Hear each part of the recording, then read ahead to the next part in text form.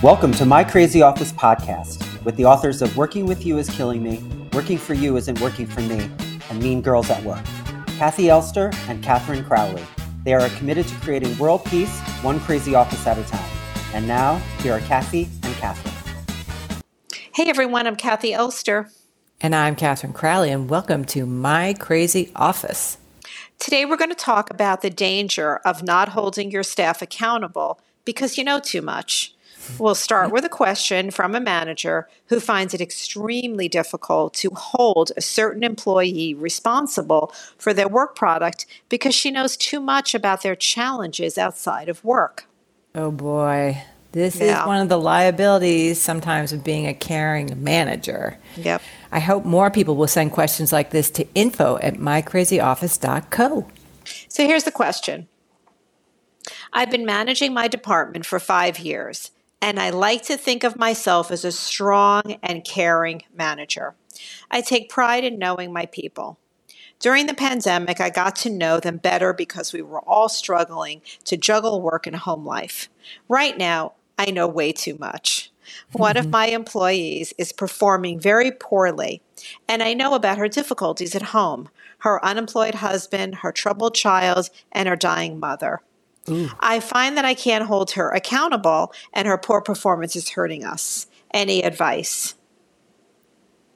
I know this happens, and this happens even when there isn't a pandemic. Yeah. Is that if you're a caring manager, you tend to find out things about your staff that honestly you don't need to know. Yeah. But you do know.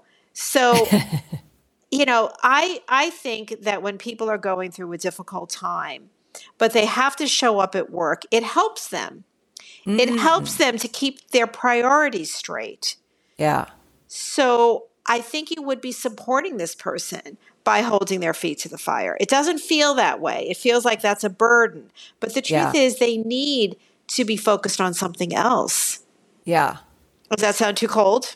No, it actually sounds right. I guess I'm wondering how you do that because we know of, we've worked with a number of managers who are like this, who are real caregivers, who are sort of the office social worker, and they get the true confessions, and then they don't know what to do with that information and still manage. So, Kathy, how would you suggest breaking the chain? Yeah, I would say to this person, I feel terrible about what's going on in your life, but while you're at this job, during the hours, whatever they are, 9 to 5, I really need your focus and your attention. Mm-hmm. Is that possible?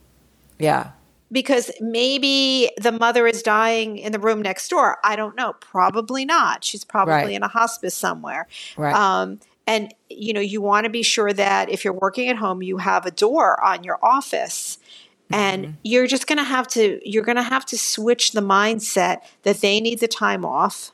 Mm-hmm. So I have to get someone else to do their job to this is going to support them and give them the opportunity really to get a break from their life, which sounds really rough. And work is a lot easier than your life. We all know that. So if they focused on their job, they would be more refreshed, I believe. Many people might disagree with me. Yeah. Well, I think it's such a good point, and understanding that, in fact, you're helping them by saying, let's get to work here. Yeah, I mean, you can't fail in every single area of your life. And it sounds like the failure is coming, in her personal life. So if she's successful at work, that is going to feel a lot better. She's going to have the energy to feel better. Now, maybe you have to take some of the work off her back. Maybe she can't put in the full 8 hours a day. And maybe that's okay. You may give her maybe 1 or 2 days a break. Yeah. You're going to have to work that out and see what she needs. But you have to hold people's feet to the fire when they're hired for a job. Well, and this is where we get to that whole thing of making sure to be friendly without becoming friends. Right. Because I know psychologically for some managers, they suddenly feel like they, in addition to knowing too much, they care too much. Yeah. And so they feel guilty or won't even tell the employee that they're underperforming. You know what I mean? Like they'll try to protect that person from any kind of negative feedback. Yeah. And why are you doing that? Uh-huh. Because you're really just hurting yourself and you're hurting the department. Yeah. Now, if they need to take a leave of absence, well, there's family leave. There's things that they can do. Yeah. But if they're showing up for work and they are part of the team, then they have to function as part of the team. Yeah, and I know that feels cold, but having been somebody who took advantage of that once, and I know that when I had work to go to, it helped me through the difficult times of my life.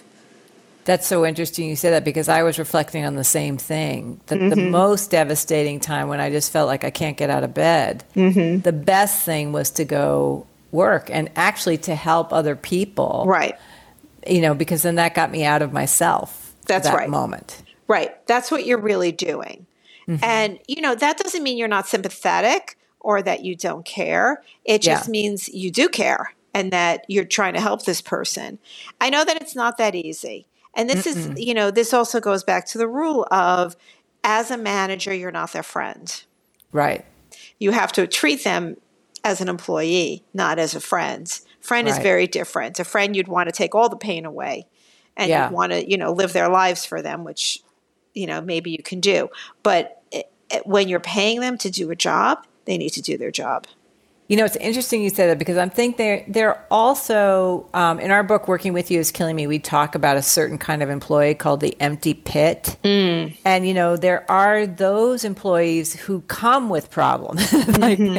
They're all about, let me tell you how hard my life is. Let me have you feel sorry for me. Please invite me to your Thanksgiving dinner. That kind of thing. Yeah. And I think for a caring manager, you have to also be aware that sometimes someone may be playing you, more than just telling you what their actual problems are. Well, that's true. They may be playing you. And, honestly, we've been through a tough time here, in the country. We've had this pandemic. And I know people that have gone through terrible times and they still do their jobs every day. Yes. So, this doesn't mean if you can't do your job, then you need to take a leave of absence. And that you can do. So it sounds like, Kathy, part of what you're saying is for this manager, it really has to start with an honest conversation where A, you're obviously not able to perform your job. B, what's happening, what support might you need, but C, this is what the job requires, and are you able to do that? And might it help you to do it? Right. You want to have an honest conversation with them, because if they can't do it, well, then you have to take different steps. Yeah. But if they feel they can, and then they actually do it, and they realize, oh, I can do my job. Yeah. Maybe every once in a while they have to take an hour to go do something. That's fine.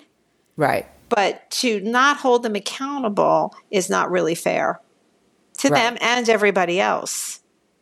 Everybody's life, goes through things. Everybody does. Yeah. So, I'm thinking about, I know of a manager who had this, and what she did was she ended up doing the person's job. Yeah. Yeah. I think a lot of managers do that. And then they become resentful. Yeah. Yeah. Because there's really no payback for that. Right. What happened at the end of that? Did they have to fire them? Yes, she did. She had to fire them. Well, what happened was that she got in trouble because she wasn't actually doing the job properly exactly. She didn't know all the requirements. And then she had to confess that the fact was that she was covering for this employee, and then she had to confront the employee, and the employee actually revealed that there were other things going on behind the scenes that the manager didn't know about. So, yeah. Like what? Extramarital affairs and things. Yeah. Well, see, usually when I hear that a manager or an employee is, got a lot of problems and they're gone, there's usually something like that. Like they're just taking advantage of the situation. Yeah, the story. And having an affair and, go home and they have a life, and then they come to work and then they use that time to live their lives. Yeah. And that's not really what work's about. Okay, so the themes that I'm hearing are stay friendly but not friends. That's right. It's tough love but good management to hold them accountable and to see if they can do their job, because that will actually improve their state of mind and probably help their situation. Yep. And then just be careful not to be manipulated into doing their job for them. That's a big one. Yeah. Yeah. And don't let anyone do their jobs unless, they that would work. That works for the person unless they really need a certain amount of hours off. Maybe people are willing to chip in for a short period of time, not the long run. Right. Yeah. That's interesting. Yeah. I know this is a tough question and this is tough love, but this is really what you have to do. Yeah. And as usual, transparency is the key. Yeah. Being clear as a manager with your communication so that you can find out what's possible. Yeah. Whew. Well, that's it for this podcast. If you have any further comments or thoughts on this topic, tweet us at AskK2 and follow us on Instagram at MyCrazyOffice. Yeah, and if you want to receive our podcast email, text us at 228-28 and type in My Crazy Office, all one word. That's 228-28 and type in My Crazy Office, all one word. And finally, don't forget to send your questions and stories to info@mycrazyoffice.co. My Crazy Office is produced in New York City at K Squared Studios. Stay crazy.